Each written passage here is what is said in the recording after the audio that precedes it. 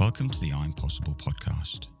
My name is Simon Drew, and I am your host as we delve deep into the lives of my wonderful individual and unique guests. With a series of direct questions, my intention is to bring a deeper understanding of how humans learn to first survive and then thrive in this lifetime. My guests will be invited to reflect on their journeys so far and the keys to their own growth and the best and worst of experiences. Please join me as we explore together the I'm Possible life.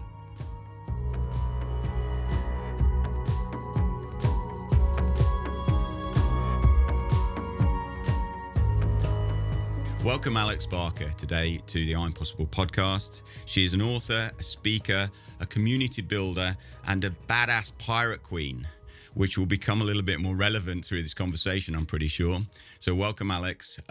We're going to dig straight into question one, okay? So please paint a backdrop of your early life up to adulthood, the wheres, whos, whats and hows of your upbringings, key events and situations until you fled the nest. Okay, yeah, I will. So my childhood in a nutshell, my background, my parents are from Hull. This is really key. They're northern, you know. Hull's well known for being one of the most boring places in the UK, isn't it, I think? Yeah, my dad... Supposedly, my dad sometimes refers to what he calls something like the Bermuda Triangle of the North. Is like Hull, Hell and Halifax. So they're not like particular. I mean, they're very proud of their northern roots. And I should also say that all my grandfathers were fishermen, so there's a little, very seafaring background in our blood, and they are that generation that were the first to go to college or higher education, have a higher education, and able to do something with that. My parents moved down to London before I was born, so I never grew up northern, and we were in Walthamstow in East London for a while. My dad always likes to remind me that I'm an E17 gal, which was amusing, if you watch EastEnders. It's funny because I don't sound like an EastEnder at all. Obviously, that's why it's funny. But so I stayed there till I was 6-ish, and then we moved out to Buckinghamshire. And I do think that geography is key in, explaining my childhood, because it's the kind of shaping influence of all your cultural conditioning. I grew up in Buckinghamshire, which is one of the counties in the UK that has the 11 plus, so you're tested to go into high school, which I think is a really key formative thing. You're essentially categorized and sorted into smart and not smart at age 11. I appreciate some of the benefits of grammar schools, a public school system that is quite high quality education, but at the same time, if you are sorted into not smart or you're on the borderline, that stays with you. We talk about memories that get locked into your your nervous system. That's definitely one of them, practicing for those 11 plus tests. And then, I passed 11 plus and went to grammar school. And, you're in a very competitive, friendly, so I'd say it was a really nice school, but I feel that the need to achieve was drilled into me very early on. Again, not in a damaging way, but I did every extracurricular activity you could do. I did ballet 3 times a week. I played hockey to a really high level. I did the piano. I was terrible at it. I still persisted. And then, you still have to get really good grades at school. So the sense of having to be an all-round achiever and tick a lot of boxes, and that this was, some path to success, was 6 or 7 years drilled into me, I'd say. And then I went after, so that's really, in a nutshell, my school. But I had a really nice experience at school. I was very well adjusted. I didn't have any issues. I was good at getting on with people. I was pretty popular, and I know people have had really horrible experiences at school, but I had a great one, truthfully. School's interesting, isn't it? I think. Yeah.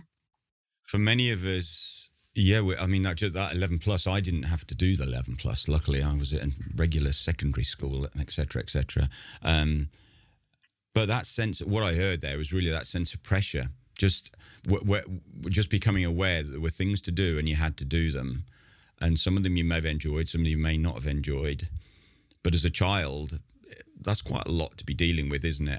One of the things I've become very aware of in the last few years is the Scandinavians now, they don't go into formal education with their children until like 7 or 8, I believe now, and it's basically play.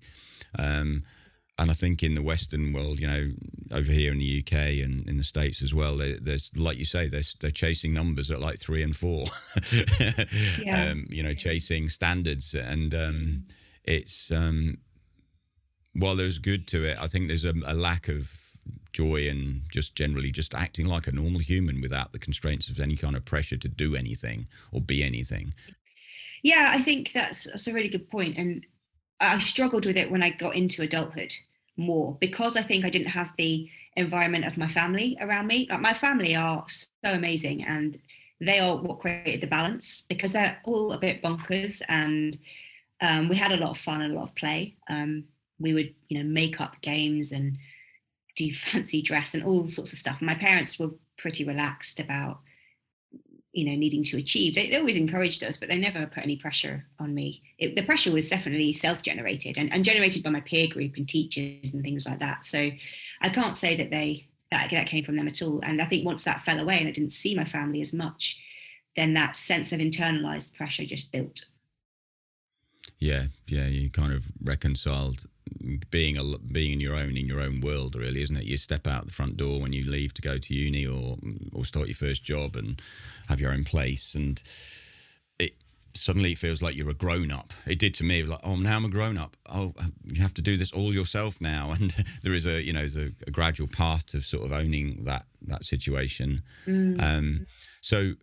How did you get into work? How did you start professional life? Did you do? Go to university? How did you progress into that?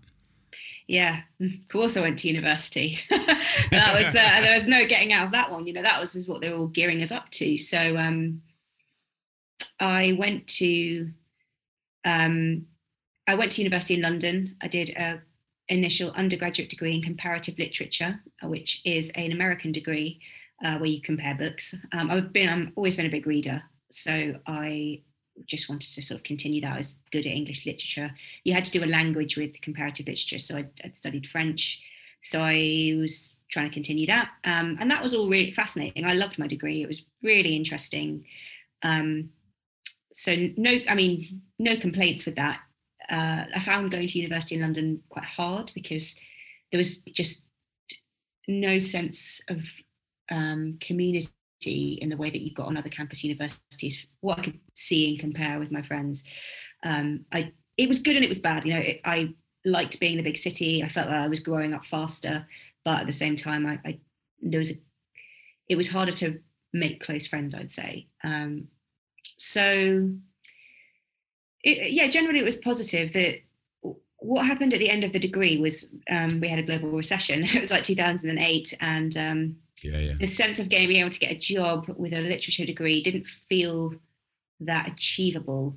I probably could, but I was obviously trying to figure out what exactly to do, and had no idea anyway.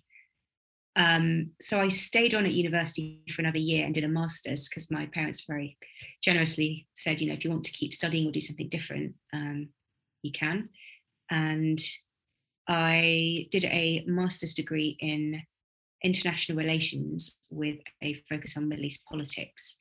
It was a really accidental decision. It was one of those things where, I know it sounds really heavy, but I sort of arbitrarily fell into it. I was like, a friend of mine was doing a similar course, and I've always been interested in politics. I did politics A level, and I love the political, and I gravitated towards books that had a political agenda.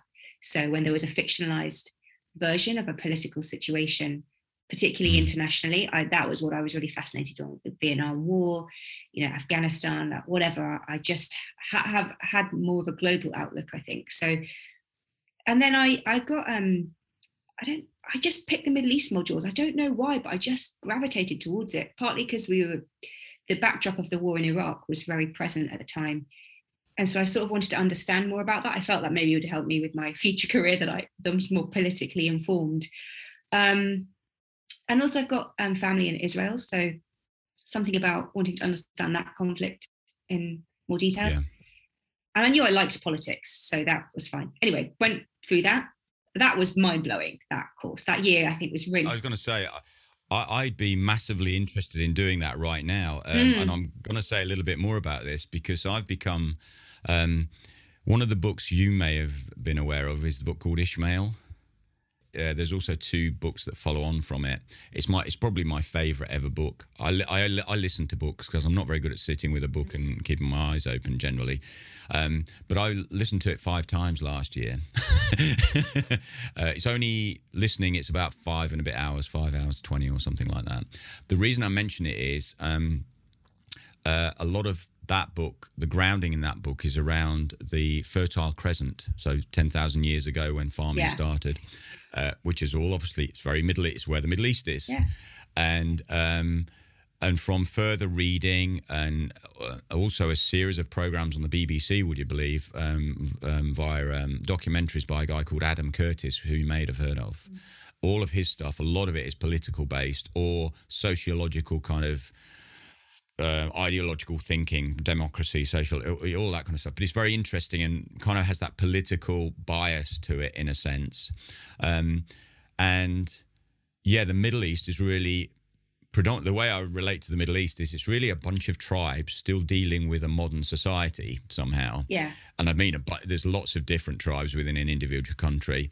And it is absolutely fascinating because it's like a jigsaw puzzle that is almost, I think a lot of it basically is unanswerable because so many things happen all at the same time and you can get a rough idea of the truth of what really happened. And some things are more clear to see than others. But I think it's just a fascinating human problem, the Middle East, in many respects, in the way that there's so much infighting and war and things that are just obviously not really ideal for us to have a peaceful, happy life. So I can really see how you get your teeth into that material. That was me ranting. I do a rant now and again, so you carry on. So you did your masters in that then, yeah? Yeah, I think you've summed it up well, that it's that it is, and that's where they start really with the idea that the history and the imposition of the nation state structure onto essentially what is a collection of different tribes and people who've organized themselves in a totally different way.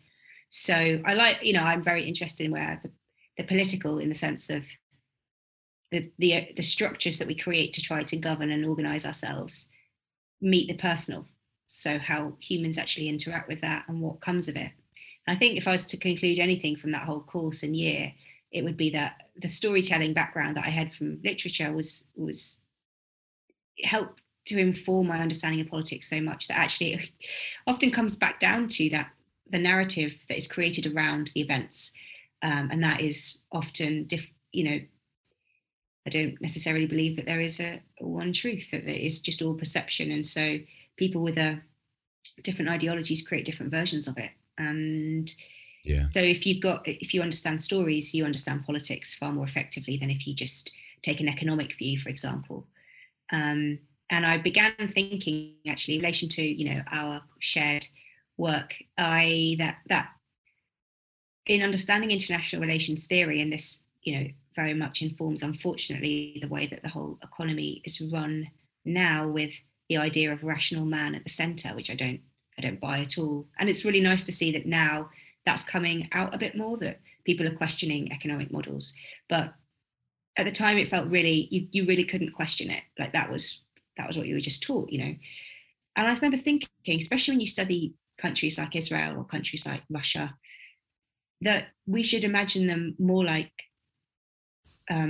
first of all, the idea of rational man is false, because we all have different psychologies and they're built upon our lived experience. And now that people are understanding trauma much more, we get that. But we should view nation states in the same way. Like the country, Israel, which is a very new country, is built upon a huge trauma. And so we cannot expect it to behave in the same way that the UK would behave, because we are built off an empire. And that is an entirely different cultural mindset that leaders have inherited about the way that they think what the country can do and cannot do, and what the limitations are, and all of that stuff that is part of our internal makeup. So yeah, I think it would just be much more interesting to look at nation states through a psychology lens. But again, that's not something that came up. You know, it's like the US trying to understand what Russia's doing, but not having the level of maybe paranoia that society has at a base level. And so you make different assumptions about what your enemy is doing. And that's the whole base. Yeah. Yeah. I mean, it's almost like you could have a range of characteristics for each nation as just sensations and feelings, just like an individual human body, couldn't you? And then you put two of them in a room and see how they complicate. You give them a problem, and then you get them to talk about it. And then one point of view from one nation state will be based on the trauma, the ideals, the narrative they have about life in general, about product, about money, whatever it might be, against the other person. And I get even in the word against, it's like there is going to be, it's not going to be a smooth conversation necessarily, but finding overlap just in that idea of those two individuals, which are nation states or countries, as a concept, is a really interesting one, because it simplifies and it's a really clear way of understanding why there are difficulties with countries, just like you say, right, it's going on right now. Russia and the UK, America, getting involved in conversations, having interpreters, other diplomats involved. You can imagine how difficult it is to come to some sort of realistic point without pressing any buttons. To pardon the pun, I guess, in that one. Yeah. So that's a really intriguing, and it's really fascinating that you, in your education, led you into that pathway, and how the use of the language and the narrative became, you could see through those lenses how those interpretations can be made about people and about countries. That's really cool. Really is cool. And I know where we're going with your career here coming up, but it really does lay a good foundation for how you've moved from there. So please carry on, Alex. Yeah, so that was, I could go into that much deeper, and talk about it all day really, but moving on. So I was interested in system change and how you solve problems. But at that time, I certainly didn't have the personal confidence to really challenge anyone who was older, wiser, more experienced than me anyway. So and perhaps that's absolutely right. You're on a learning journey. And I came out of that master's degree. I went to the Middle East for 6 months. I traveled around that Fertile Crescent you mentioned and tried to experience something of the region from a ground level, although obviously I'd done a brief course in Arabic, but I couldn't really speak to any level of fluency. And I was very grateful to have seen, Syria before the war and things like that. And it really was, that was really profound, the whole 6 months.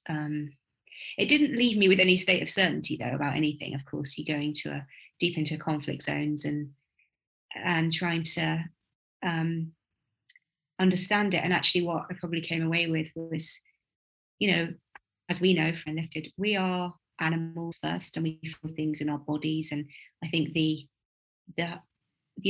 heightened emotional state when you're in places where there's conflict and tension, it just affects you at a body level in a way that no amount of rationalizing and trying to understand it intellectually stops it from affecting you at an emotional level. So I kind of came home pleased to have done it, and quite fired up about wanting to support or work towards solving, I suppose, injustice in the world. I'd say when I came back, I was pretty self-righteous to a degree, because I came back and, told my family this, that, and the other, and with all the exuberance of youth, like what they should be doing differently, how they should change the world, etc. And they were not really keen, I think, and that's again fine. I think I realize now that I don't think that my intentions were in the wrong place. I just hadn't understood quite where to put those intentions and how best to create change, which is, I guess, what I'm doing now.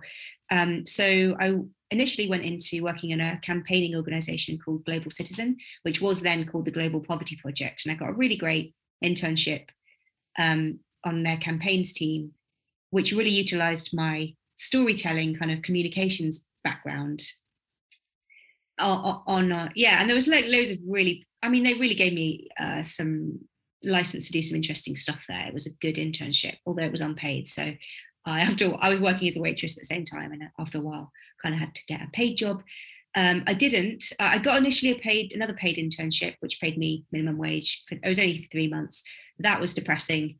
And I started to sort of lose a bit of faith that I was going to go anywhere, probably a little bit too soon. But being back in London after having had that incredible experience, London can be, quite a challenging place to just exist in.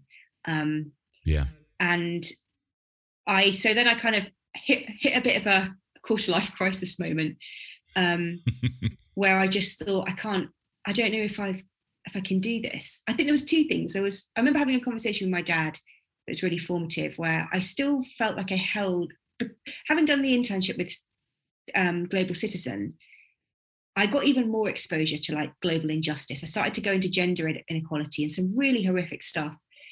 And I understood systemic problems in a different way. Like we started to talk about vulture funds and how they were essentially private equity funds that could buy third world debt and hold them to ransom on it. And I just thought, how does the system allow for this? How are we sitting by? And there was a campaign at the time that we were supporting that was to stop these things going through UK courts. So I thought, our government knows this, and it's just like, this is the way the world works. And that angered me so much. And I said to my dad, who's a lawyer, and I was like, how can this stuff happen? And he just said, look, you've got 3 options in life. You can go off the grid, find some corner of the world where you don't have to partake in all of this. You can just try and live the best life you can, get a good job, earn a good, decent amount of money, and have your own family and try and be happy. Or you can try and fight a cause. And he's like, that's the hardest option. He's like, it's the option I've chosen. Because he's like, I stand up for people against the justice system, and the system is often rigged. And I thought, well, that's obviously the route I'm going to go down. But I felt so depleted at the time. And then I ended up going, right, I don't know why I took this course, but I took a deviation. I was like, I want to write. That's the thing that brings me a lot of joy. I'm going to write about the things I care about, maybe write a little mini book or something. And then I'm going to be a fitness instructor at the same time.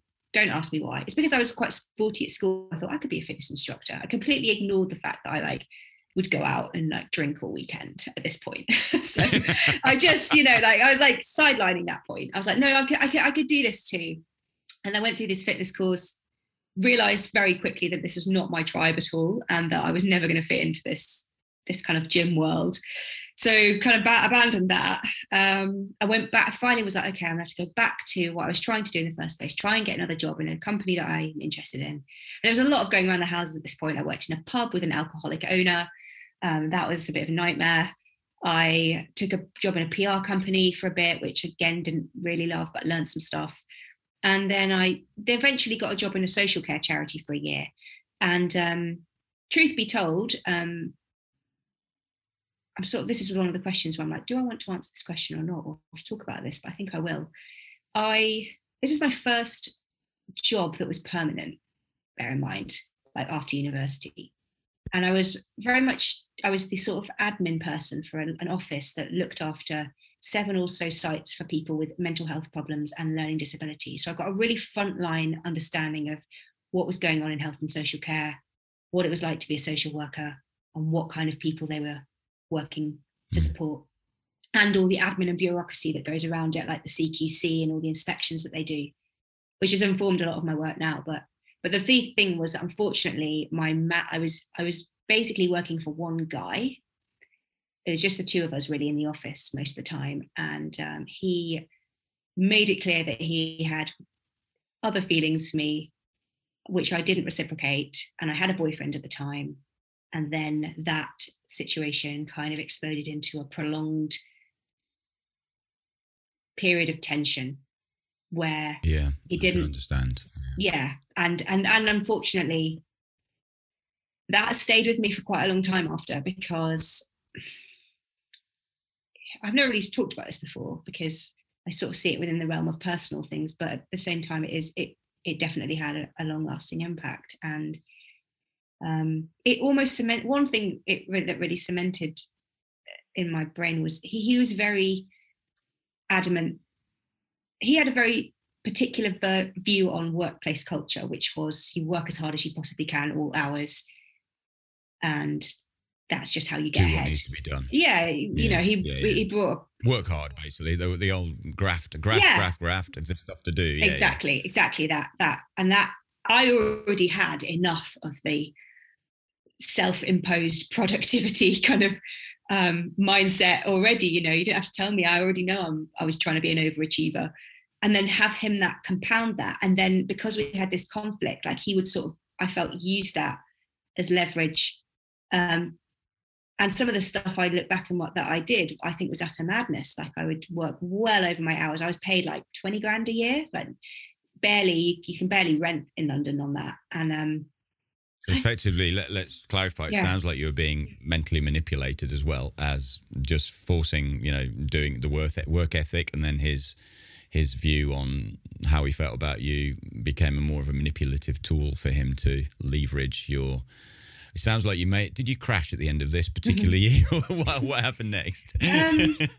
Well, I just, it's one of those things where the only person I really talked about it to in depth was my then boyfriend. And it just caused, again, tension there, because he was like, you should do something about it. But I didn't really know what I could do, because just the way that HR was set up, and also what I was doing in my actual job was dealing with conflict between staff. So I knew exactly how the HR procedure for complaints worked. And I knew how unlikely it was that unless you had really concrete evidence, anything would happen as a result. He was really careful. It was always just my word against his, and in the interpretation of what was being said and done.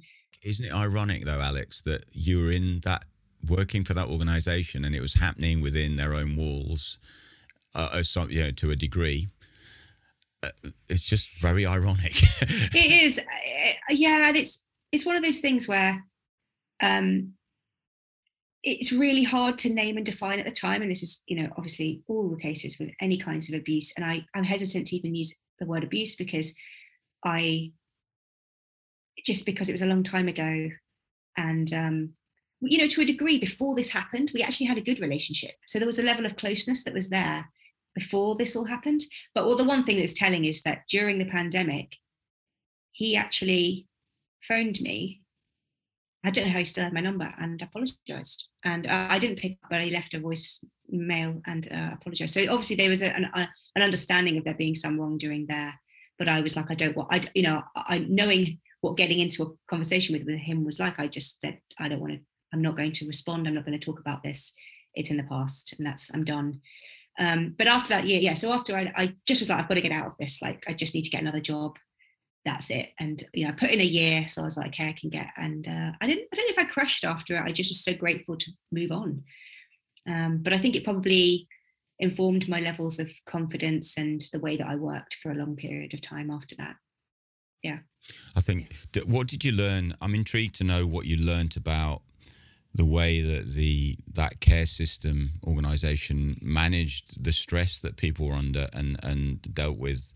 I imagine HR was rife with kind of all sorts of well-being issues being brought up among people. I can imagine that it would have been. It's probably one of the most difficult jobs to continually do for anybody, I would think. Yeah. It is. It's a really tough job, and most of the work. I mean, there was. I could go on about this for ages.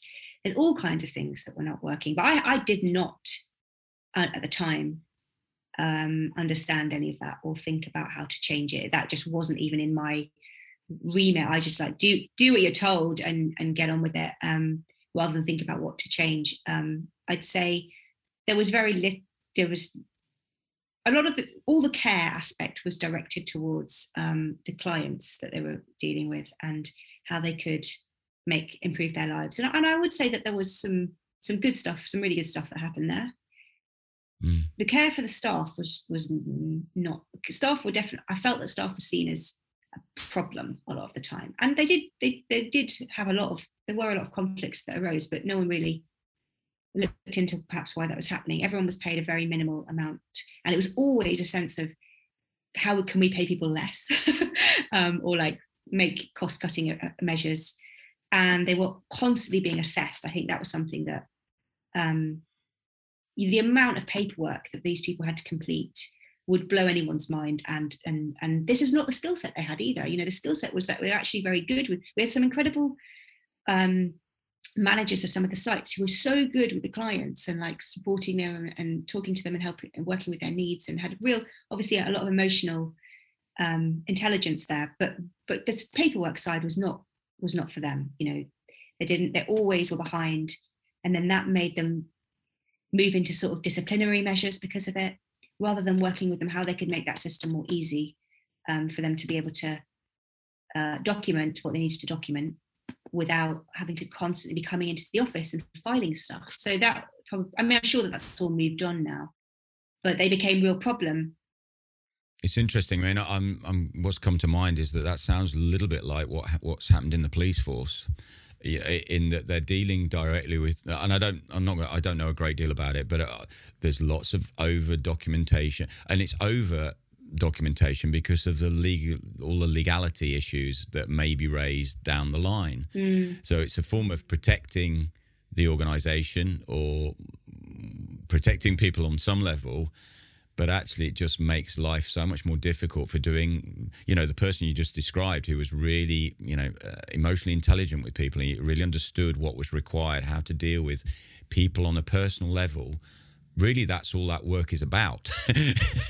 When you start having to tick boxes, and write explanations, it's not really what that person's really there for. That's just a reporting job. And let's hope things like technology, voice recording and things like that could come into play, or, you know, voice typing up for you. Well, I can't remember the word. You know, when you use I've got a piece of software that you can read into it and it types it all up for you. Those kind of things would save a lot of time, but I'm sure most of the level of organisation you're talking about here, they just don't have the resources necessarily to do that. And you'd like to think technology and just better ways of, and more trusting ways of, and the problem is that there's a lot of trust involved when you're dealing with people in difficult situations, making sure they're well managed and not taken advantage of. But the actual amount of work that's being done nationally or globally on just paperwork and ticking boxes is phenomenal. It's really, and it could arguably, I mean, with the police force, I don't know the exact figures, but it wouldn't surprise me if they'd 40% of their time they're sat at a desk typing notes up, maybe even more. When, you know, the old idea of having the Bobby that does his beat up and down your local village road or town road or wherever, and everybody knows him. And has respect for the person he is as opposed to the uniform he's wearing. Somebody who can contribute and be allowed to sort of help manage difficult situations is long gone from our society, but actually it's really where the foundation of policing is. You know, general sort of awareness and safety of everybody.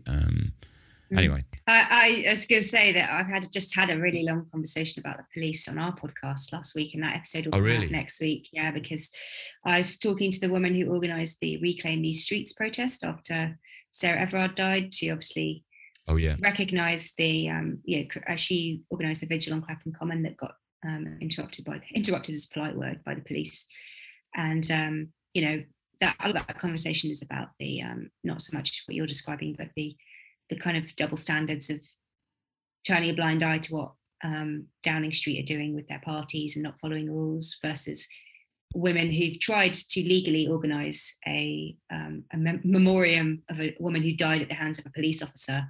They were, you know, very much in talks about how to create it in a safe way, make it socially distanced, not break COVID restrictions, etc. And there was no cooperation, there was no willingness to work with them. And that all comes out in that podcast. I'm probably like you, especially over the last couple of years, you know, for all the reasons we're quite aware of. I've very much taken a stance that I could easily go down a rabbit hole in that conversation that you're just describing. I'd listen to your podcast and spend a week reading and learning, and my life has to carry on. And the way we're gonna go more into where your career's gone and life has gone for you shortly. But for me, I get worked up about stuff like this when there's injustice. It really does bother me, and I know I could use a lot of time learning about it and really revising about it and figure out what I could individually do with other people. And I'm on my own little crusade with what I do, doing this and doing the fitness work I do, working with people on that kind of a lifted coaching style of more deep stuff. And there's only so much time one has. Yeah. But yeah, I can really get attached to going down rabbit holes. And I did that a few times during the lockdown as well, because we had time. You raise a really interesting point here about being informed, but also dealing with different problems in a 21st century context, because we are now in a place where human beings absorb far more content, images, knowledge than we have ever had to contend with in the history of the Homo sapiens, and we're not really wired for it. And so it's incredibly challenging. And the situation we seem to have now with social media, where it's like every time that there's something that goes wrong, everybody has to comment, have an opinion, do something, I don't think that is the right way to go in order to actually solve anything, because you're just fracturing people's attention and energy. And actually you're far better placed, and I think you're right, and you're far better placed finding the thing that matters the most to you, working on that, finding other people who are in the same camp, not trying to necessarily get it to absolutely everybody, finding out what levers you need to pull and just working on that, rather than the way that we are kind of operating at the moment. And it brings about so much shame and guilt that why don't you know about the plight of the Afghan children? It's like, well, because I've been thinking about climate change for a week. And also, I know from doing Be More Pirate, which we'll obviously come to, I say this a lot because I just see it all the time. And it's why Pirates works. You have to turn what you're fighting against into what you're fighting for. It's if you let all your energy hang in the negative emotions, the rebellion against what's wrong, and that's where your attention is, you burn out like really quickly. So as an activist or anyone who cares about doing something, you have to find out what alternative you're building and let that power you.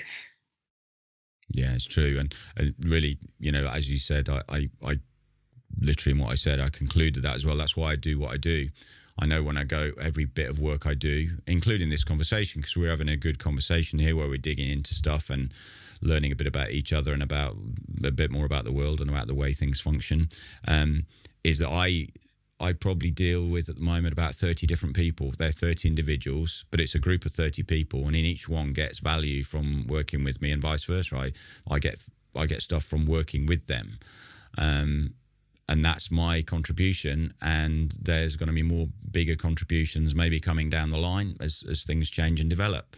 But just because I'm only working with 30 people doesn't mean I'm not making a difference. I know I make a difference with people, and that for me has been a journey for me for the last 25 years or so, in terms of how I've got to where I am today. And you're totally right. One of the things I learned and implemented so much over the lockdown period and through the whole nonsense of the last couple of years is literally becoming much more aware of where I put my energy, what I listen to. I don't have the TV on. I don't have a TV I watch films and series by choice. I don't have adverts on or anything. I don't listen. I have the radio on for the dog when I go out. Yeah. And I generally get irritated by any kind of news program because I know it's somebody's chosen to project that out, thinking it's the most important thing right now. And it's not necessarily the most important thing right now. The most important thing right now is what I choose it to be in the context that I'm somebody who's really making a difference. So it's learning to stay focused and not get distracted, because the thing about the modern world and all this communication thrown at us is it's so easy to be distracted.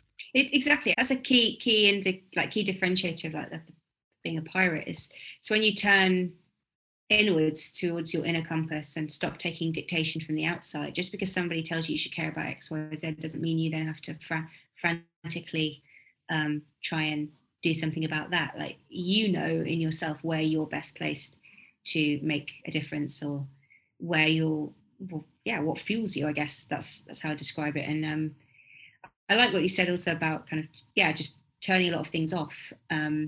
Yesterday I was on a panel discussion with Bonnie Greer, who's a playwright and quite, well known in the art sector, and it was also just such a pirate. Like, she's so well acclaimed because when you listen to her, you're like, wow, like there's somebody who knows what they're about, and isn't, is fearless in their challenge. And she said it's almost like when she was talking, she was expressing her own pirate code, although she wouldn't have necessarily called it that up until that panel discussion.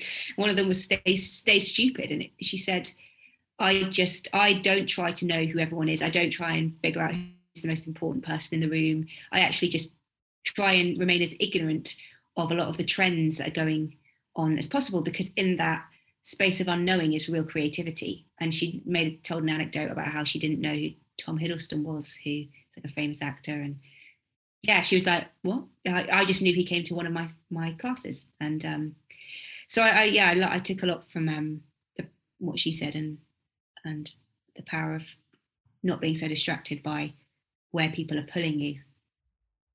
Yeah, that's a really interesting point in terms of the staying stupid. I relate that to me progressively unlearning, in that, and also I'm very aware as well these days, I was brought up with definite right and wrong.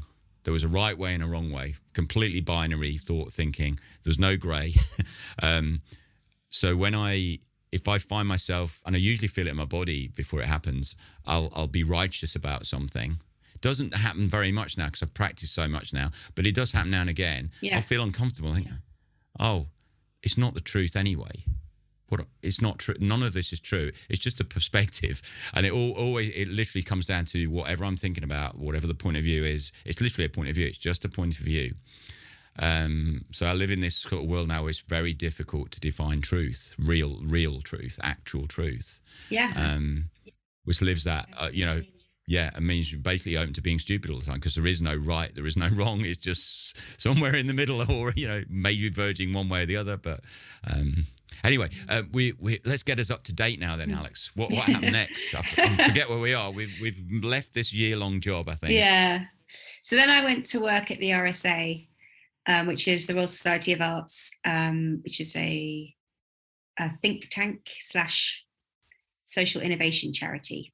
And I was so happy to go and work there, because it's just that it was an entirely different environment. It's a beautiful office in central London. Very much I have lifelong friends from the RSA, because we were people with quite similar worldviews, I'd say, generally speaking, which I now in hindsight think is a problem, but at the time it was very, very comforting, having come from where I'd come from. And I just very easily slotted into that team. I loved my boss. He's great. And we had a nice time. It was a nice job. And I kind of progressed up there. I became the communications manager for the team, which was probably the best suited role for me there.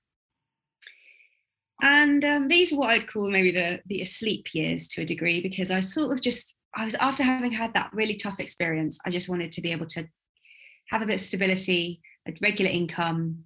They paid me more, and I moved in with my boyfriend and went through that period of very comfortable trajectory towards having a home and a secure job and climbing the ladder and all of that. 2.1 kids, which we'll come to later, but it's all that, isn't it? The kind of ideal life. Yeah, that was 7 years, I'd say, where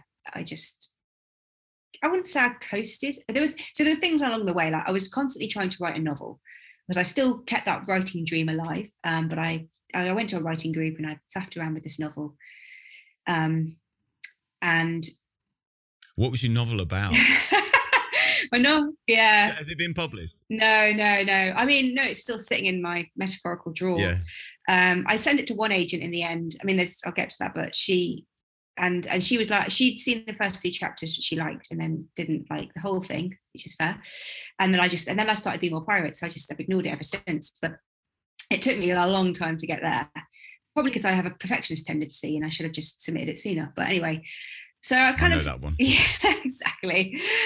So I'll revisit the bloody the novel's about a young couple who get caught up in the 7/7 bombings, the Tavistock Square bombing, because it's bringing my Middle East kind of all I learned about sort of terrorism, I guess, but with the back. So I wanted to talk about the moment that my generation had gone through, where there was this backdrop of terrorism, the global recession, and the advent of social media.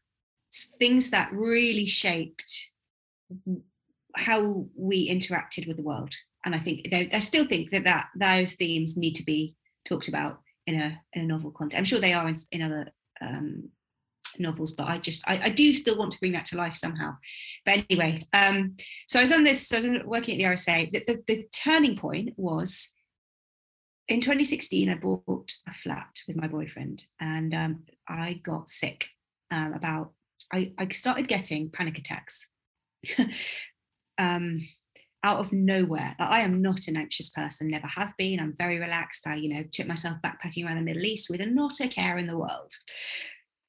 I'm not someone who worries about risk or anything like that generally. And suddenly I was paranoid about everything, particularly food, but I just thought everything was going to make me sick.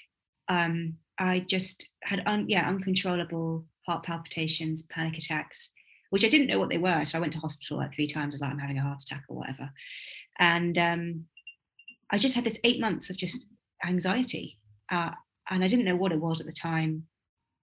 And then after 8 months, having worried about getting food poisoning for 8 months, I got food poisoning when we were on holiday.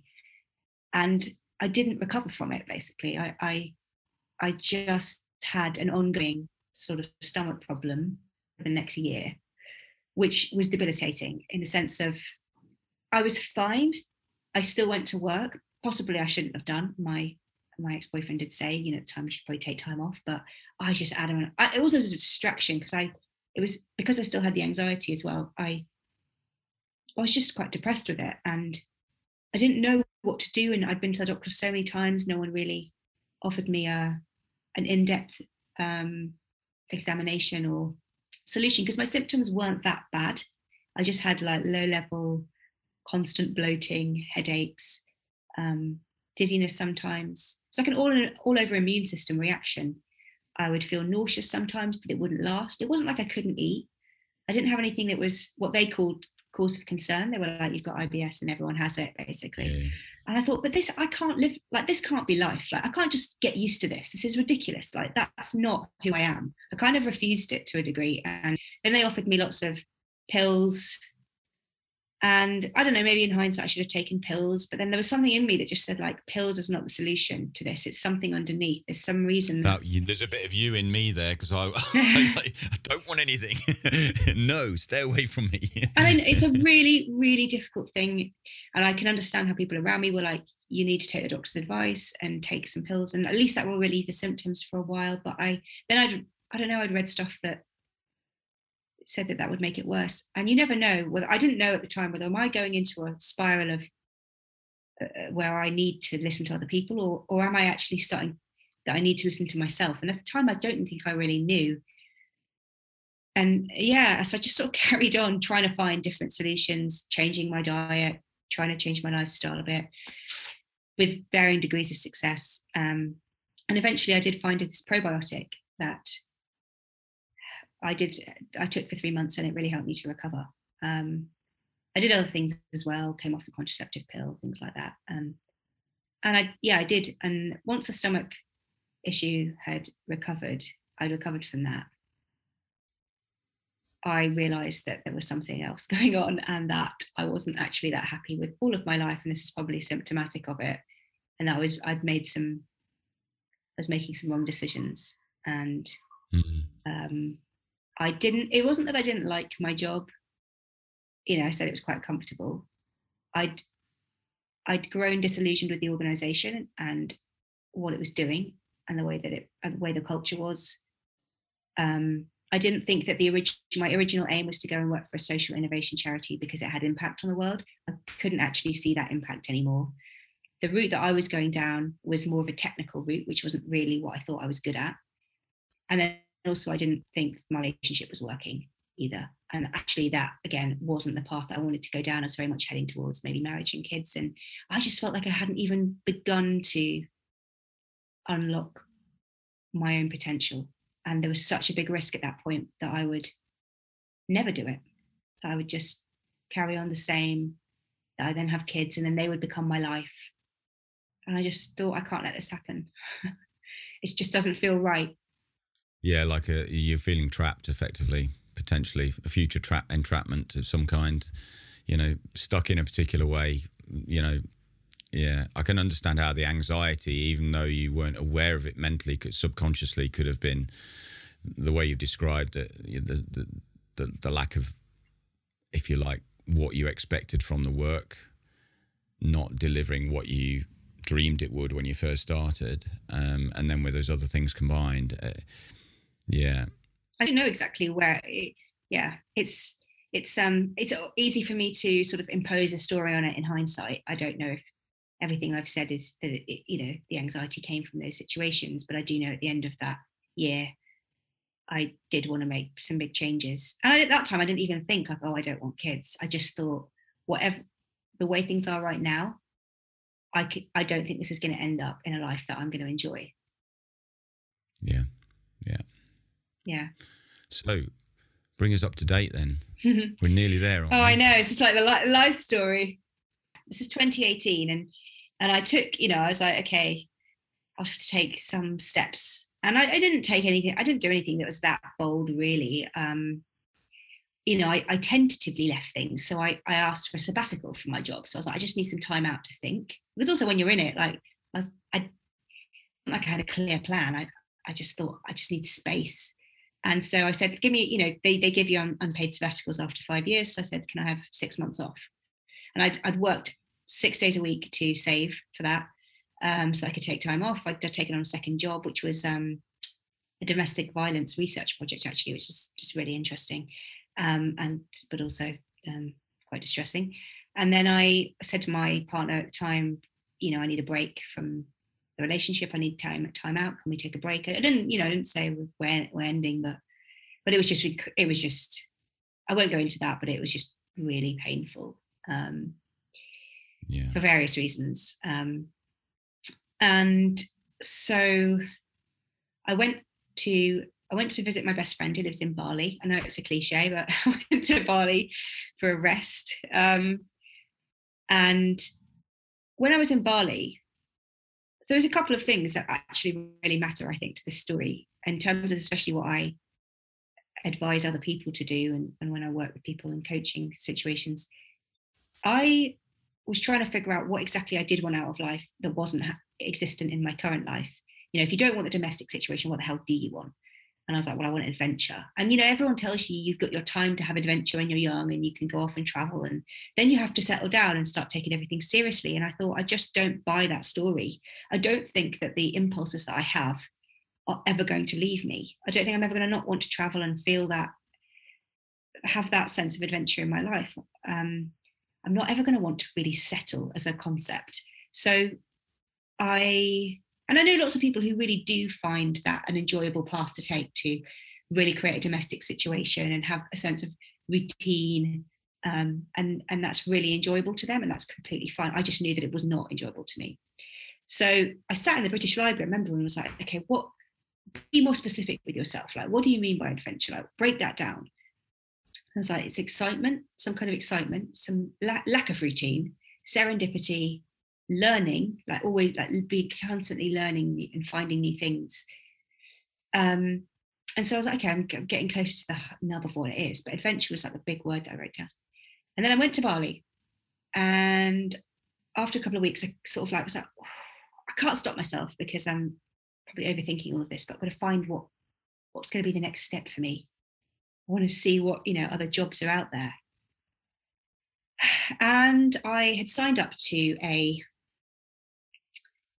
job alerts from Escape the City, which is a recruitment company that advertise like more interesting and unusual jobs. And I knew about them because this is a slightly long-winded story, but years ago, with this same friend that I was with at the moment, she'd taken me to an Escape the City event where I'd met where the speaker was a guy who'd quit his corporate job and written a book about traveling around Iceland. And the book he'd self-published it, had done really well. So we went to this talk. I chatted to him at the end and was like, how did you do this? I was like, I want to self-publish a book, which I did. I mean, this is all so circular and serendipitous, I can't believe it. But I went away, I wrote this little book. That was another thing I did in the sleeping years. I think I wrote this little ebook about living abroad, and I just interviewed different people about their experience of living abroad. And the idea was to get experiences of what it meant to be an expat in different situations from a really ground level. Because I've always been fascinated in like real personal experiences of a broader political concept. That's an interesting, actually, isn't it? Because what you were doing there was trying to get a bit of adventure while you're in the comfort situation of having that job. You were literally searching for it. Yeah, in a literary way, weren't you? That's magical, really. Yeah, exactly. I was always there. You know, I was trying to find a way to create some freedom as well for myself, and so that guy who wrote the book, I published the book, didn't really go anywhere because by that point my job was too busy and I didn't have the time, and I thought, this is too much effort. I have to park this for a bit, and so Escape City had kind of always been in the trajectory of like what I'd been trying to do. And interestingly, it's mentioned in Be More Pirate as well. And then one day when I was in Bali, my friend and I went on a trek up to a volcano, and she said to me, we're going on a micro adventure. And I was like, oh, that's a nice little way to put it. It's when you have like a mini adventure for a day or so. And she goes, oh, it's not my phrase, it's this guy, Alistair Humphreys, who has written a book about micro adventures. That's like this whole thing, like how can you be more adventurous within your like daily life. Or I explored that when it came out. I think I did read the preface to it. I didn't read the whole thing, but yeah. So that was his whole, because it was when he had kids. I mean, I know this now, but when Al had kids, he couldn't go off on really long adventures anymore. So he had to figure out how he could bring that spirit into his like the rest of his life, and help other people with families and kids to do that. And I think that's a really great thing to do. It's a great concept, isn't it? Yeah. And anyway, she said, oh, you should check him out on Instagram. So I did. I followed him, and then literally 2 days later I saw a job advert to be his assistant in my inbox from this Escape City, and I was like, oh my god. And I looked at the job description, I was like, this is everything that I can do. He wanted help doing his blog, social media stuff, all the stuff I'd done at the RSA already, but on a really light touch level. You don't have to work 7 hours a week. You could work from anywhere in the world. He wanted people who are interested in travel. And I just remember thinking, this is exactly what I'm going to do. This is it. This is going to open a new door. I just know it. And I remember my friend being like to me, yeah, like, it's really great that you're so enthusiastic, but he has a lot of followers and probably a lot of people are going to apply for this. So, you know, it's great that you're kind of seeing what you want to do, but kind of don't get your hopes up. And I remember thinking, yeah, well, I think I'm going to get this. And I've noticed it's really weird, the level of certainty, when we talk about, you know, how much uncertainty there is, the level of certainty I felt in myself at that point. And yeah, I applied for it, and then I sort of forgot about it for a bit. And then I moved to Vietnam to try and finish writing that novel. So I was like, oh, different project, focus on the novel. And then, yeah, like 6 weeks later, he was like, Al came back and said, can you do a little Skype interview? And then that was it. And we started working together. And I started helping him with his new book and everything. From Vietnam straight away? Yeah, straight. Yeah. He was like, you can work from Vietnam, so long as you can make the time zones work and have a chat once a week. And it was great. I was like, oh, this is exactly the kind of thing I want to be moving into. And it was flexible, and I was learning so much from him and built about. Yeah. So that was the entry point. And then it was about, I mean, unfortunately for Al, I didn't end up doing it for that long, because about a month later, I saw the job advert again on Escape the City for the right-hand pirate job. Yeah, and I had the same reaction to the right-hand pirate job. I was on an airport transit bus in Vietnam with like squished in, looking at my phone like this. And I just saw it, I thought, oh my God, I was like, this is the thing. This is it. And this was a much more like full-time job. I'd probably have to go back to London, but at this point I was like, okay, I can do that, I'm ready. And was there a hint at being a co-author there, or an author for you there as well? Was that part of it, do you think? Or yeah. How was it advertised? Was it like a right-hand man only kind of thing, or was it an author-ish thing? Oh, well, actually, the initial job description was like really brief. It was basically like, help me build a global community out of Be More Pirate and stop me disappearing up my ass. That was how Sam described it. But then when you looked into the longer job description that he sent once you initially, there was the potential to write a book about the to basically capture the stories of the people who'd turned pirate, which I knew I could do because I'd written a book with real people's experience. So interviewing people and asking them about experience that I'd already done. Yeah. I had written and edited so many blogs at the RSA from social entrepreneurs trying to talk about their projects. So I knew that I knew how to pull out the stuff that mattered. Filter things, yeah. And yeah, obviously, yeah. So there was sort of a sense that I would, but we never really thought of it as a book. It was maybe going to be like a handbook at the time. So no, I didn't really think. I could see that within it there was maybe untold possibility in this job. Who knew where it would go? You know. Does the word pirates, when you first read the word pirate in that, can you recall, did that make a spark go bing? Because I think looking back, I still related to like Captain Pugwash, the cartoon character, when I heard pirate. But when now we understand more what the word is, definitely it's kind of radical optimism in all kind of manner of directions, all down to you taking that ownership and sovereignty of your own direction, but there's a spark in the energy of the word now, which makes me, there's excitement there. And I just wondered if when you read the word pirate in the advert, whether it had that effect on you, whether you just went into the detail of it. Well, I didn't really see the traditional pirates come through because I was looking at the book in its current modern form. And bear in mind that I saw Sam. I could see Sam's positioning because I knew he'd been a speaker at the RSA, and I also knew, like, I'd read a lot of like business books about change, and so when I was reading it through, I was looking for like, how is this applicable? What would I take from it if I was learning? Rather than like, I didn't really focus much on the pirate stories, to be honest with you. I think I was probably the person who's less interested in the history at the time. I've become way more interested in the history now I've gone along, and actually things when I was in Vietnam and I was applying for the job, there was a couple of things that happened just before that. One, I met a journalist. Interestingly, I met a journalist who was Lebanese American who'd come from working in Iraq, and where our paths had just collided. And when someone like really zones in on you and was like, I remember trying to write my novel in the corner of this hostel, and he was like, "Can we talk? I want to talk to you about stuff." And I was like, "Dude." But then I got into it, and he started talking about the need for a revolution. And I remember thinking, I've kind of done with all this change stuff for the time being. But then there was a part of me that was going, I'm not going to be able to avoid this forever. And then I went to see I went to the cinema to see Robin Hood, the like new version of Robin Hood, in one of the cinemas in Hanoi. And oh my God, I was like, oh damn. Yeah, like the seeds of rebellion were like starting to trick, I was like, oh, I do believe in all this stuff. And the little signals. Yeah, and I and then I was like reading Be More Pirate at the same time, and I was like, oh, this is the same thing. Like, and then of course they called Black Sam Bellamy the Robin Hood of the Sea, and I was like, yeah, this is like the spirit of rebellion that we definitely need. And I think I could just. And what I was seeing and what Sam was trying to describe was almost suddenly I could see old paradigm and new paradigm. Like, these are the rules that I was living by in terms of the way that I operated in my old job, and in terms of building a network and helping people to make change in the world. And here is how I could do it entirely differently. And I could literally just apply everything that didn't work into a different format, and something that did work. And that's how I that's what I said to Sam. I was like, I've got all the skills and experience, but we should do it entirely differently. And this is why, because this is what I've seen, and it's not going to work. So yeah, that was it really.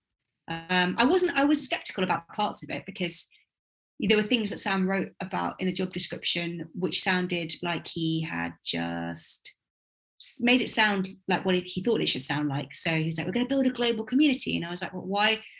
But to what end, like, to me, that sounds like you want to grow your newsletter list and get lots of followers and things. But at the same time, you've got a social impact agenda. So I know that the two aren't always compatible, because are we focusing on depth, or are we focusing on, width or reach? And you can kind of do them simultaneously, but I'm more interested in if you say people whose lives have been profoundly impacted by the ideas in this book, then that's really interesting to me. Yeah, that's really cool. Because it's the impact you're having, isn't it? It's true impact when you're having people change the way they perceive their situations and revolutionize their own life and the lives of others around them. And the global impact is that being filtered across the planet, I guess, rather than the recognition of online or newsletter signups or any other kind of metric. Because the metrics really comes down to the changing in a positive way the lives of as many people as possible, doesn't it? So having metrics and gives you legitimacy in some respects, and that legitimacy is worthwhile if you can leverage it. So if, for example, when I think about other organisations I've worked with, and they've got a great brand, they're very formalised organisation, and that's great so long as you're going to then use that to gain loads of funding and direct it in the right places and whatever you're going to do. I don't see that happening necessarily all the time. But what I do know is, in terms of like theories of change and networks, is that I don't need 100 people to kind of like this idea. I need 5 people to understand it and internalize it so much that they are pirate. And then they go out and they will influence other people. And people will begin to, because of the connections and the relationships that they're able to make, and show a different way, and they'll apply it to their own context. And that's exactly what I've seen. Like the community is captains doing stuff in all kinds of different spheres, and it's their strength and their realization and their reclamation of their own power that has mattered the most. So it's my job to support them and that, not to make sure that my newsletter goes out on time every week. However, I would say that 3 years on, I probably should pay a little bit more attention to that. Yeah. There's still value there, but it is ultimately nurturing just what you've described, isn't it? And I'm just going to get this out now. The Be More Pirate book I really enjoyed, because it was those, if you like, case studies and were really strong examples, which I thought you did really well at bringing out the highlights from the individual types of different stories. The way you reflected back on them and how those activities that people were doing in different situations were actually really impactful, and how they'd taken the guidance from the first book and made it real. So I found the second book and more enjoyable because of that. The first book I found factually stimulating, if you like, around how pirates were, and I think it really recontextualized how pirates are. And so, I'll quite happily stand in the pub and have an argument with somebody about, well, pirates weren't like that, Not that I can retain all of the information, right? But some of the way they had, like, what you class as democratics, equal sex and stuff like that, equal pay across the board, all those kind of things, it just resonate as being wholesome and universal, and not actually what you would have dreamed was happening on a pirate ship. And obviously we know as well, to the contrary, on the Navy ships, run by our great country, were doing very much the worst kind, dragging people on board and not having, just marshalling people around, using them as slaves effectively. Yeah. Shall we move on? This week, I am going to be launching something new, because of the Unlifted training that I've done. I've spent the last year thinking about how I want to apply it. I've done some one-to-one coaching, and I've now created a course designed for women to help them improve their confidence and ability to influence through speaking. I just decided that this is the one skill that I have dramatically improved at in the last 3 years, because I have to talk so much. I do public speaking, facilitate workshops, host a podcast, speak on podcasts, etc. And I know how I felt when I started, and I know how I feel now. And I've got quite specific techniques and hacks and things, and of course bringing in all the Unlifted work around language and the 4-step story technique. And I've built that into a program which I'm now going to launch. So that's really exciting because that's quite a different avenue. I bring Be More Pirate into it, of course, because a lot of it is also about giving yourself permission to say the things that you want to say and how you create that. But it feels to me often the base layer of how to initiate change when I'm doing workshops with people, and our ability to create constructive dialogue. I think it's a bit of an underestimated skill, and I think that it is not very often practiced. Obviously, we talk all the time, so there's, to a sense, we are practicing, but we're probably practicing in the wrong way. Take out the probably. Take out the probably. I know, right? Well, exactly. I have to catch myself all the time, and that's exactly what we'll be looking at. Sometimes, probably, I'm saying sometimes it is useful. I'm not, and actually, and this is a point of contention around whether you should use certain phrases that qualify what you're about to say, because sometimes a softness is helpful, I would say. There are other ways you can create warmth and connection that isn't using that kind of language, but I'm gonna explore all of that, and acknowledge my own journey that I'm still on it and that I don't get it right. You're completely right on those words, by the way. I completely get where you're coming from here, because the words sometimes, probably, as we just identified, they are a couple of words that, if you're relating the words to your experience of something, are disempowering or can be disempowering. If you're describing something to somebody, the word sometimes or probably can be an invite for them to see not the binary answer, which you might be don't do that or do that. Sometimes you might choose to do this rather than this. So you're right, and the journey I've been on, much as you've just described, I believe, is that we still use some in what we'd class as softening words to make things more easy to swallow for ourselves and others. But as doing the language work, you understand and you can hear yourself saying them.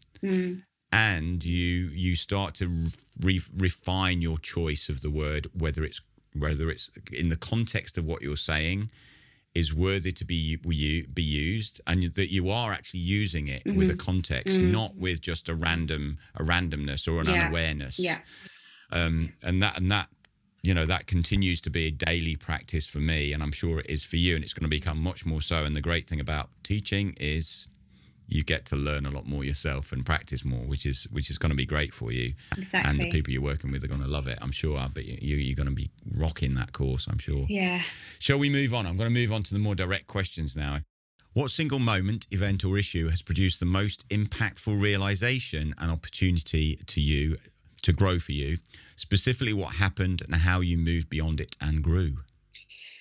I actually think I've probably answered these. Well, I've answered that question in the sense of those two big things of leaving my job and my relationship, and were huge edges for me at the time. So the hardest thing I ever did was the leaving the relationship, for sure.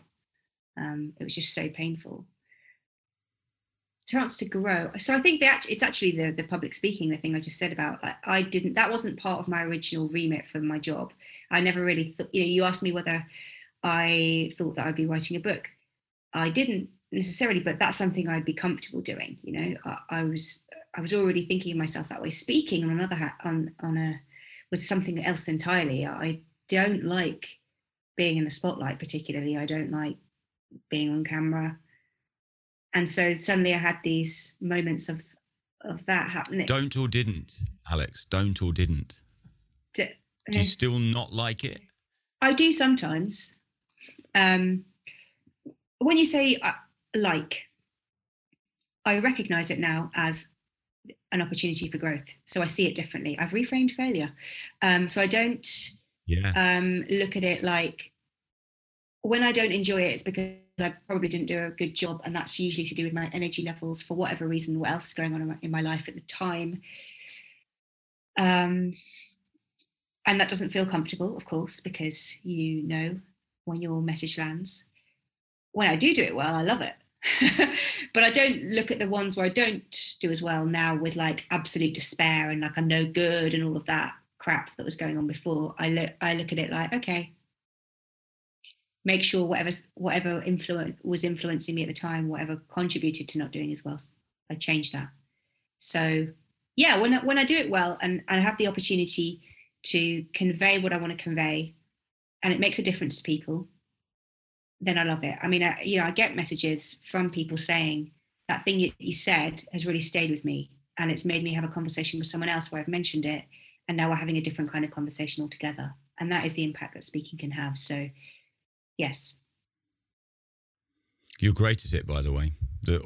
All of your speaking today has been fantastic. And I think when you're actually sharing your own story, there's a flow to your own story, which I think is very confidence inspiring when you're saying it.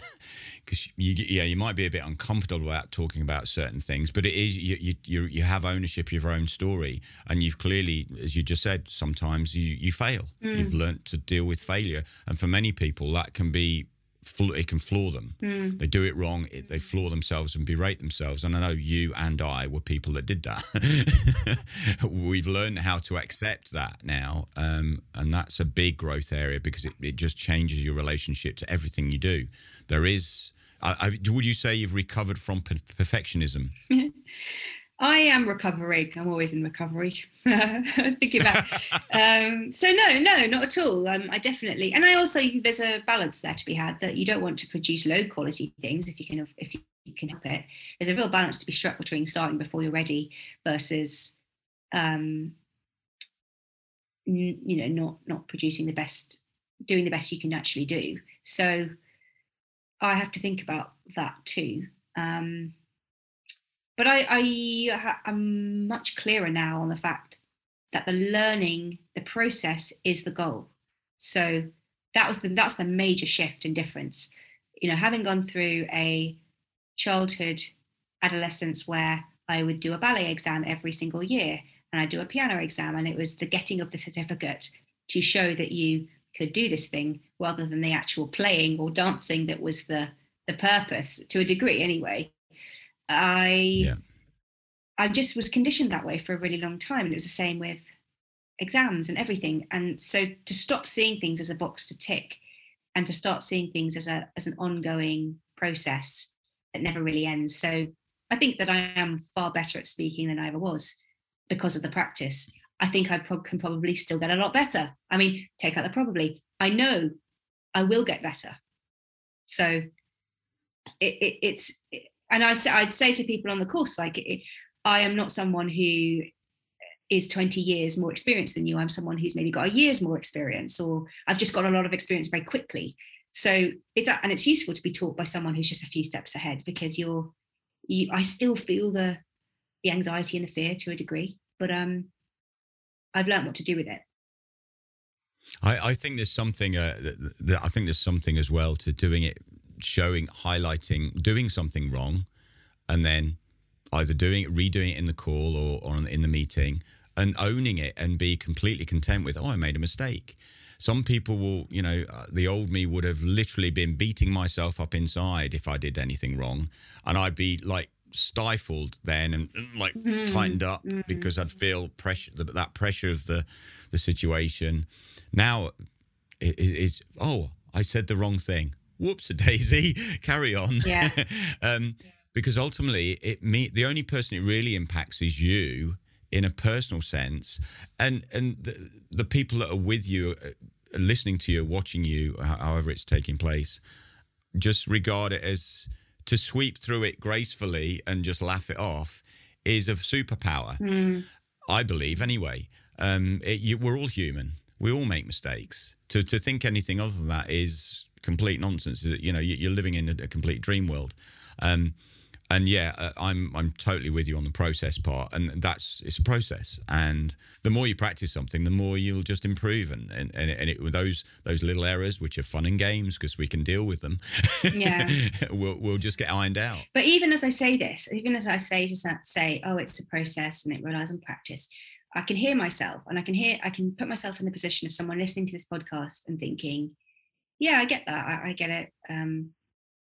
And then it's a totally different thing to be in it. So and this is what I'm doing on the course. It's I am going to push people to speak on the spot about what you're doing, and feel the anxiety and the sense of Down here. yeah, exactly. And then they will have, challenges to write to a podcast and say, I think I should be a guest, so that they get the chance to go on there and talk. Send them over my way. Well, exactly. I'll be like, I know tons and tons of people with podcasts who've got, interesting, so there are opportunities out there to put yourself forward. And I'm gonna, to a degree, you just have to sit with it, and that'll be the moment when it's not theoretical anymore.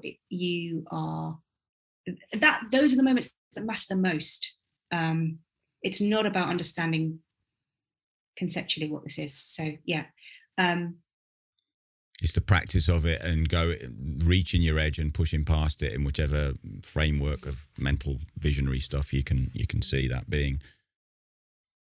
If you could implement only one action or practice in times of adversity, what would it be and why? Meditation.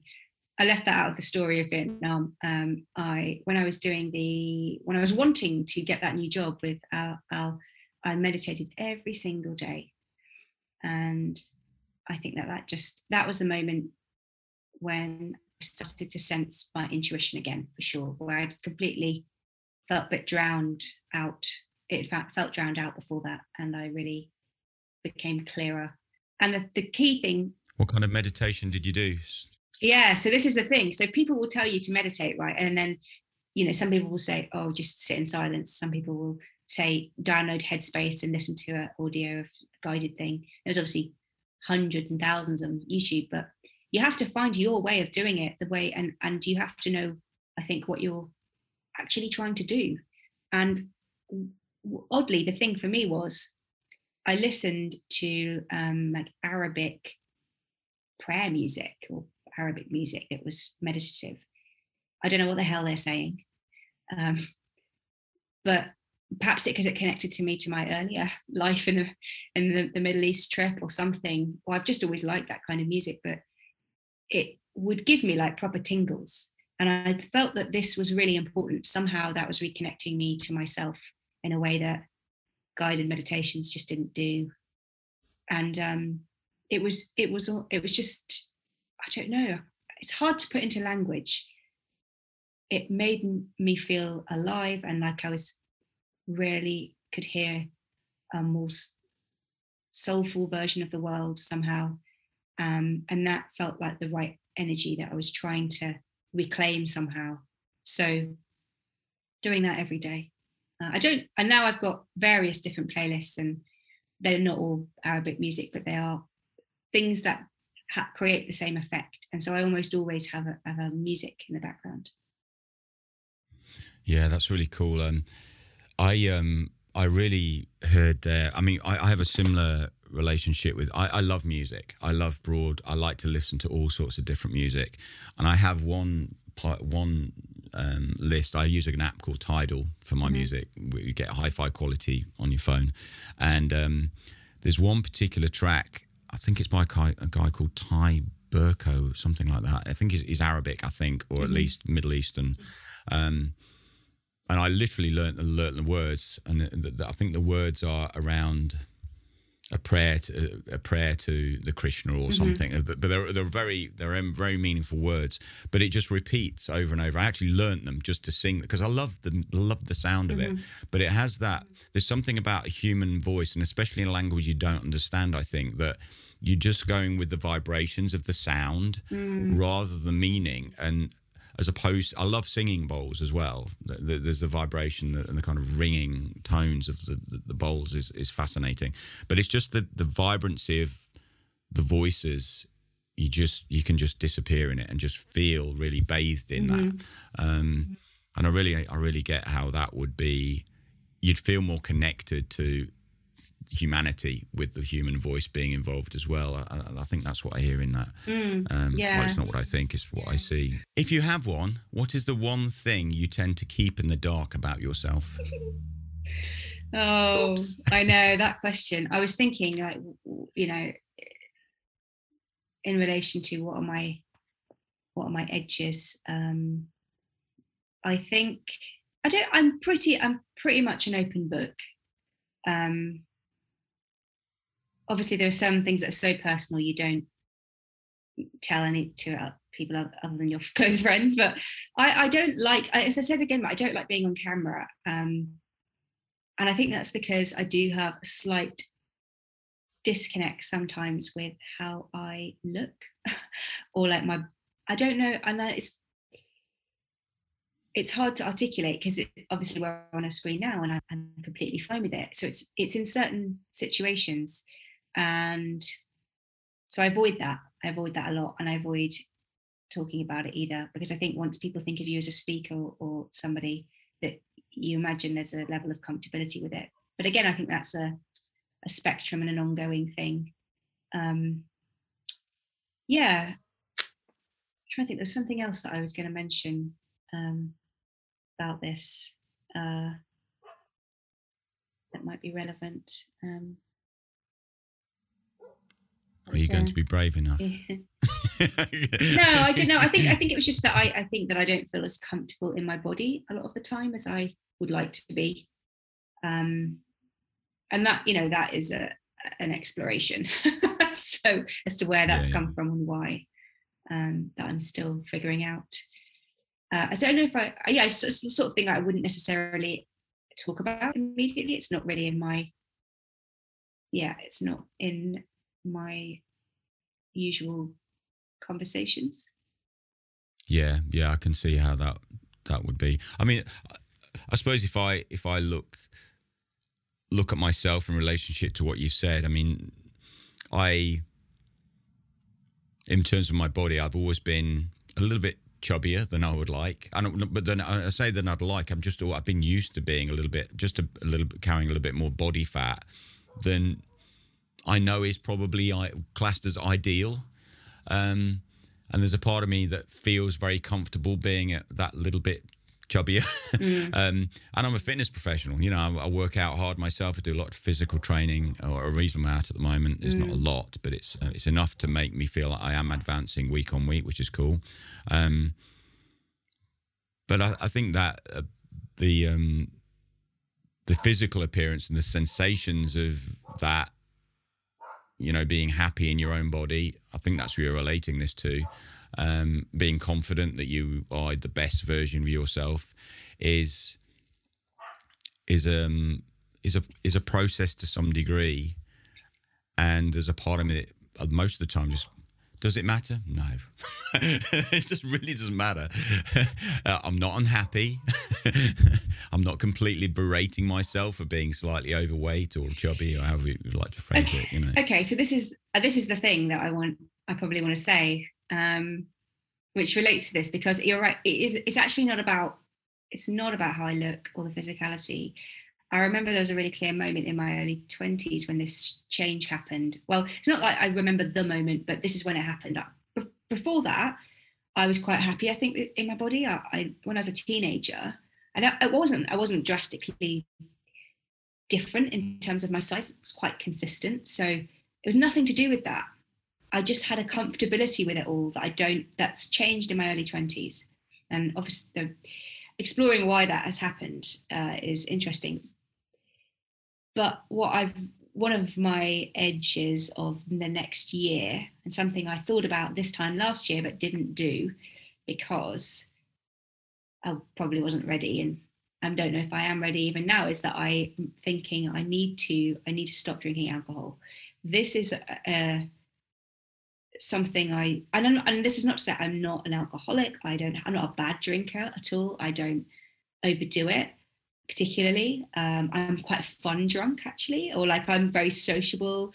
I would even go so far as to say is released inhibitions and created some very interesting and unexpected situations. So and that makes it harder. But there's come a point now where I think that is partly what's influencing this, the sense of not having full ownership over yourself. And that is in two ways. Not only the ownership, the fact that once you start drinking, my decision-making metrics change, like almost like my values change. And secondly, I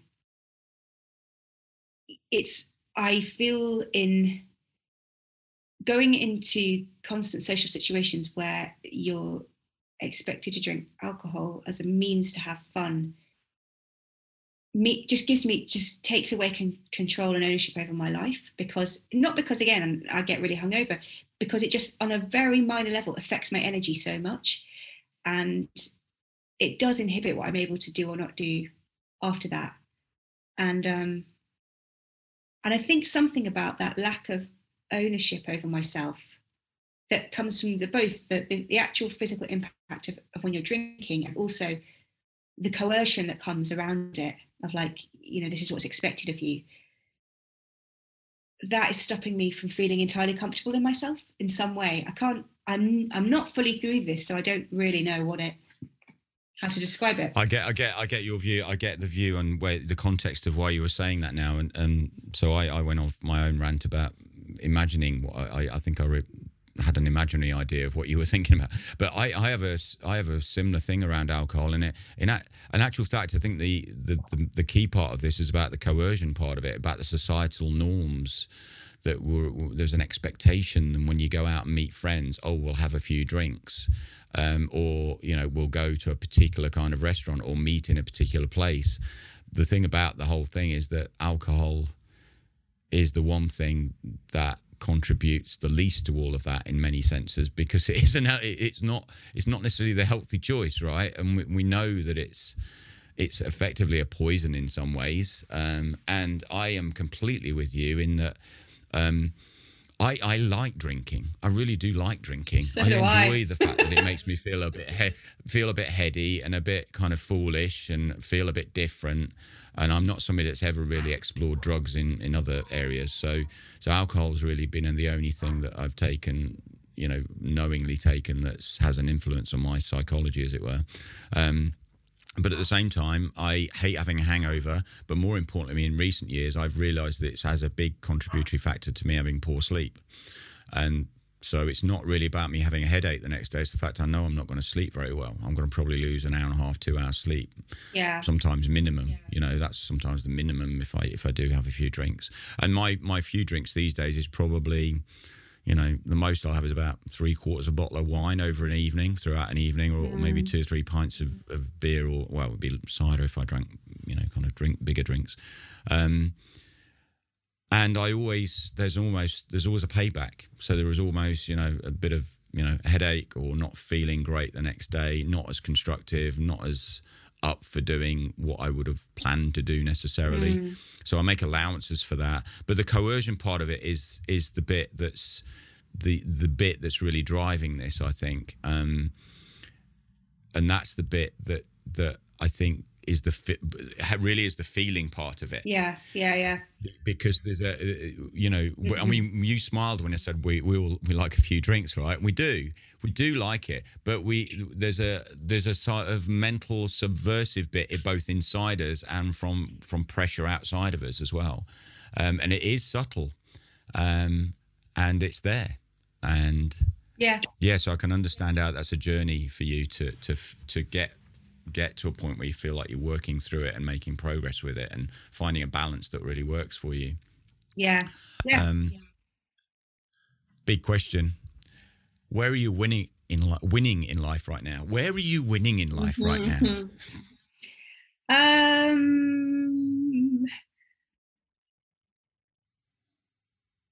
Where am I winning? Well, I think that I'm winning on my kind of personal development and my skills development. Like, I think I'm a better version of myself than I was this time last year. I can see the progression, and I'm clear about where I'm going and what I want to do, and I'm very clear on like the vision of things for the future with being more quiet and everything. So I win a lot in my relationships. I value my relationships with people above and beyond anything in my life, and I have lots of good, strong ones, which I'm grateful for, and I have a wonderful family. So those things are pretty big. Where do you experience a sense of impossible right now, and how do you intend to progress this into the realm of the possible? I never see impossible. Impossible isn't in my mindset. I don't believe in that, because humans have the ability to change almost anything. I'd say I believe in difficult. And there's things that I find that are difficult. I think that I have a very clear vision of where I want the business to go and the movement, but how quite to get there, I am unsure. Part of that is within me and my limiting beliefs, and part of it is some practical stuff. But the practical stuff I can address, I can break it down, and I think it's my belief in, it's really a belief in me feeling like I'm the CEO of something in a way, and that feels still like a leap, but not impossible at all. So yeah, I think that's probably, like, I want it to expand into multiple dimensions, and yet it's not at the moment. So yeah. So there's some experimentation to do and sort of growth in that as well, I would think, to kind of bring it where you take full ownership of it and really own it like it's damn real, right? It's a journey. It's cool. What question have I not asked you that you would like to be asked so you can answer now? Honestly, Simon, I don't think there is anything that you have said that I particularly want to be asked. I think we've covered different ground to what I usually cover, which has been great. Cool. The next question, I'm going to ask it anyway, right? Is there any question you are glad I didn't ask? Not particularly. Like I'm an open book generally, and I'm comfortable with conversations that are more about myself and personal development, because obviously I know that well. If you'd have asked me some question about what do you think of the situation in this respect, or something probably that I haven't gotten up to speed on, sometimes I get asked about particular business scenarios, and I don't know the answer. And then, of course, all your knowledge-based perfectionism kicks in. Yeah, I have that as well, for sure. Cool. So no, there's nothing really. Cool. We're done. Okay. I'll edit this out with well, we should probably just add a bit here. I should say thank you, obviously. So I'm going to do that. We need to do that. Okay, I'm still practicing. I'm still learning. This is a process, right? And I think this is great for you to learn how you do podcasts. Yeah. So thank you. Thank you so much, Alex. It's been amazing to listen to you speak about your life and explain how you got to where you are now. Clearly the seas are up and down at times for you in the pirate journey, and kind of making this a bigger thing in the world. And I wish you all the luck in the world with that. And really, is something we should talk about, actually. Tell us what you're up to right now and how people can get in touch with you as well. Yeah, so you can get in touch. I have just relaunched my website. So there's Be More Pirate website, which is just www.bemorepirate.com. But I also have my own, which is alexbarker.co.uk. And there's loads of information on there about all my work and what I'm doing. And I am about to launch this speaking program in the next week or so. And that will start on the 1st of March. So that's really interesting and fun. We're building out Be More Pirate into like training programs at the moment, like longer courses and programs, as opposed to just one-off workshops and things, which is great. And those are the kind of primary focuses I've got at the moment. Lots of little things in between and clients, and the goal is always to keep on growing the movement and support more people to reclaim that level of permission and agency in their life, so that they can go on and change the world in whatever corner they're working in. That's absolutely wonderful, Alex. Thank you so much. It's been awesome talking to you, getting to know you better as well. We will have a meetup soon, I think, in the UK with some fellow coaches. So I'll get back in touch with you. I'll try and get that organised. Thank you so much for your time today. I appreciate it. It's been a long conversation, but I have absolutely loved this time with you. Thank you so much. Thank you.